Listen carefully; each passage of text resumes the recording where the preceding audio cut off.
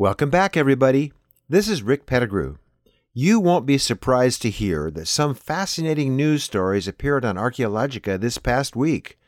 Send us feedback on the Archaeology Channel Facebook page or post a message on our social networking site, ArchaeoSeek.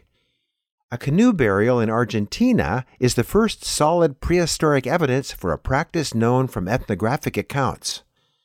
Coring in two well-preserved mounds on the campus of Louisiana State University shows that the first of them began to be built an astounding 11,000 years ago. Detailed analysis of a leg bone and arm bones from a site in Chad found in 2002 suggests that upright walking in human ancestors dates back 7 million years. And a massive DNA study of the region from the Balkans to Iran yields many fascinating insights into the movement of human groups and languages in that critical region over the past 15,000 years. The Audio News team would like to thank our friends for helping us continue the show without a break since we started more than 21 years ago. If you're not already a supporting member, please go to archaeologychannel.org and click on the Donate button. We can still use all the help we can get. Thanks to you also for supporting our subscription platform, Heritage Broadcasting Service, available at heritagetac.org. We now have 229 titles you can binge upon on Roku. Please help us spread the word. Again, that link is heritagetac.org. And now, here's Laura Kennedy with the audio news from Archaeologica. We hope you find this to be a valuable part of your day. Welcome to the audio news from Archaeologica. I'm Laura Kennedy, and these are the headlines in archaeological and historical news for the week of August 21st through the 27th, 2022. We start this week in Argentina, where an examination of a pre-Columbian grave site has revealed the first archaeological evidence for the practice of canoe burials. As reported by Live Science, the site in northern Patagonia contains 3 burials, one of which houses the remains of a young woman whose body position and surroundings indicate she was buried in a canoe. The burial canoe has rotted away, but fragments of the wood from a Chilean cedar tree remain. The grave also contains freshwater clam shells that likely formed a bed the body rested upon. Radiocarbon dating suggests the grave dates between 850 and 1,000 years ago. The evidence suggests the woman was interred in a traditional canoe burial, representing the Mapuche belief that a soul must take a final boat journey before it arrives in the land of the dead. The practice of canoe burials is well attested in ethnographic evidence and is still carried out in some cultures today. However, until now, no physical record for the practice during the pre-Hispanic period had been found. According to lead author Alberto Perez of Temuco Catholic University in Chile, the degradation of wood in the humid climate means that few remains of these practices have survived. The study also points to shared cultural traditions on the east and west side of the Andes Mountains. A pottery jug decorated with white glaze and red geometric patterns, placed in the grave by the woman's head, suggests a connection with the red-on-white bichrome tradition of pre-Hispanic ceramics on both sides of the Andes. According to the report, this is the earliest known example of this type of pottery being used as a grave gift. The study was published this month in the online journal PLOS ONE. Our second story takes us to Baton Rouge, Louisiana, where new research into the campus mounds on the grounds of the Louisiana State University reveals they are the oldest known built structures in North America. As reported by Phys.org, the new research includes the discovery of thousands of years old charred mammal bone fragments and a coordinated alignment of both mounds toward one of the brightest stars in the night sky. The 2 20-foot tall grassy mounds on the LSU campus are among more than 800 mounds built by ancient indigenous people in what is today Louisiana. While many mounds in the region have been destroyed, the LSU campus mounds have been preserved and are listed on the National Register for Historic Places. Researchers collected sediment cores from the mounds, revealing layers of ash from burned reed and cane plants, as well as the burned bone fragments. Radiocarbon dating of the layers of material indicates the mounds were built in multiple episodes over thousands of years. These findings show that people began to build the first mound about 11,000 years ago. The layers of ash and charred microscopic bone fragments may indicate the mound was used for ceremonial purposes, which included burning reed and cane plants to make large, hot fires that would have been too hot for cooking. The scientists do not know what type of mammals were cremated on the mounds or why. However, they found many microscopic charred bone fragments known as osteons, the building blocks of large mammal bones, in the ash beds in both LSU campus mounds. Around 8,200 years ago, the southern mound was abandoned. Tree roots found in the 8,200-year-old sediment layer indicate that the mound was not used for about 1,000 years.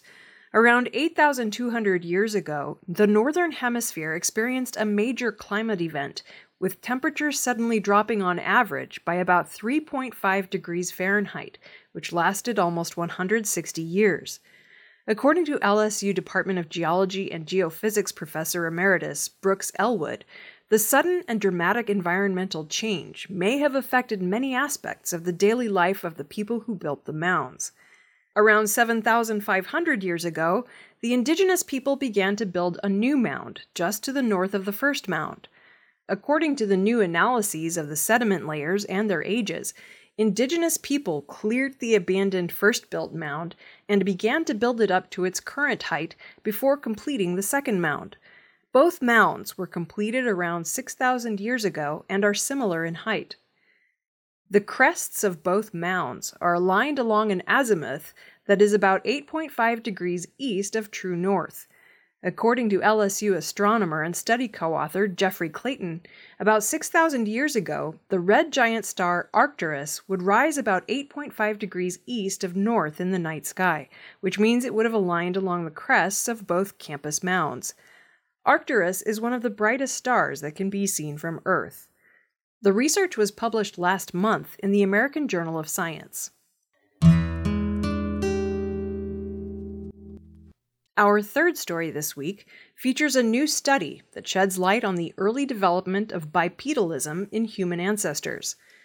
As reported by Smithsonian Magazine, a new study argues that Sahelanthropus chadensis, a species that lived during the critical time when our human lineage diverged from chimpanzees, habitually walked on two legs. Since many consider bipedalism the major milestone that put our own lineage on a different evolutionary path from the apes, Sahelanthropus could be the first known hominin, the group including modern humans. The species could even be our oldest non-ape ancestor, if its lineage led to Homo sapiens instead of dying out. But while the fossil femur appears to have supported the demands of habitual upright walking, Sahelanthropus's chimp-like forearms show that it still spent plenty of time in the trees. Two surviving arm bones reveal that the species used a grasping climbing technique to support a type of hybrid lifestyle that could have persisted among early hominins for some time. The only known example of Sahelanthropus chadensis comprises fossils found 2 decades ago in Chad's Jurab Desert. The reasonably complete skull, jaw, and teeth became known as Tumai, meaning hope of life in the local Goran language, and it was described as a new species in 2002. The femur and 2 arm bones were found nearby and initially weren't considered part of the same group of specimens, although they were located near the skull. Study co-author Jean-Renaud Bossery of the University of Poitiers and others compared more than 20 traits of the femur and forearm bones with a large sample of living chimpanzees, gorillas, and orangutans, fossil Miocene apes, early hominin bipeds, and remains of prehistoric Homo sapiens.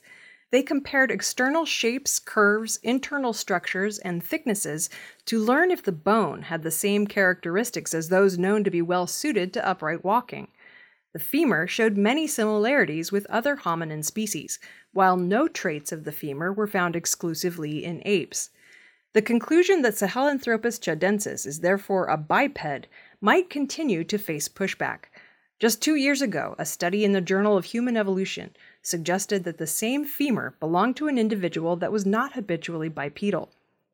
In fact, some scientists don't believe that the species is a hominin at all. Because Sahelanthropus lived so close to the divergence between hominins and chimpanzees, scientists debate whether the fossils are from an individual who lived after that divergence, or perhaps one who lived just before the divergence. If the latter, Sahelanthropus could be an ancestor of either chimps or humans, or some common ancestor to both lineages, or possibly even a close relative which is ancestral to neither. However, Sahelanthropus seems to show two of the foundational adaptations that all later hominins share: a femur restructured for habitual upright walking and reduced canine teeth that restructured the mouth.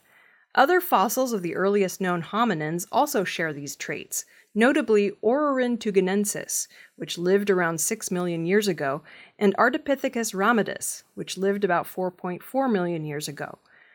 The study was published this week in the journal Nature.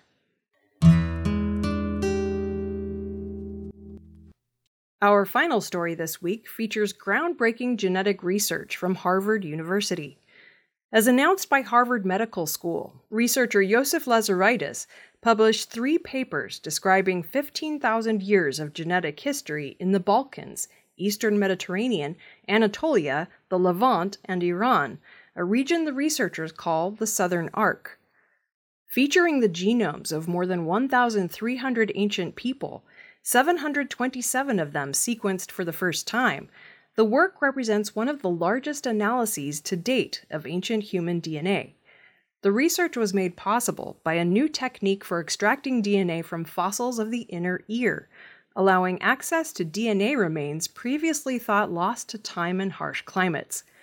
The work was carried out by collaboration across borders and specialties. The Reich Lab, where Lazaridis works, partnered with researchers at the University of Vienna to lead a 206-person team based in more than 30 countries. Co-authors and different fields worked together to interpret the findings in the context of what was already known through archaeological evidence, ancient texts, and other materials. The findings are wide-ranging. The study provides a range of new evidence about the origins and spread of Indo-European languages and cultures, as well as the genetic identity of the first farmers. The rise of Indo-European languages until now was associated with ancestry from the Eurasian steppe. However, the study shows that ancient people in Anatolia who spoke Indo-European languages had no steppe ancestry and experienced significant gene flow from the Caucasus. This suggests that the homeland of the language that gave rise to both Anatolian and Indo-European languages was in the Caucasus rather than the steppe. That interpretation inevitably will be controversial. The papers also acknowledge the nuances of identity in later periods, particularly in the Roman Empire. Previous genetic studies had shown that as the empire coalesced, the ancestry of people in and around the city of Rome shifted, with most having roots in the Eastern Empire. After obtaining dozens of additional Roman-era genomes from the region, the team zeroed in on the source of those newcomers, Anatolia. But the researchers agree that people with Anatolian DNA moving to the Italian peninsula likely saw themselves as citizens of Rome rather than as part of a distinct Anatolian ethnic group. The 3 papers were published this week in Science. That wraps up the news for this week. For more stories and daily news updates, visit Archaeologica on the World Wide Web at archaeologica.org, where all the news is history. I'm Laura Kennedy, and I'll see you next week.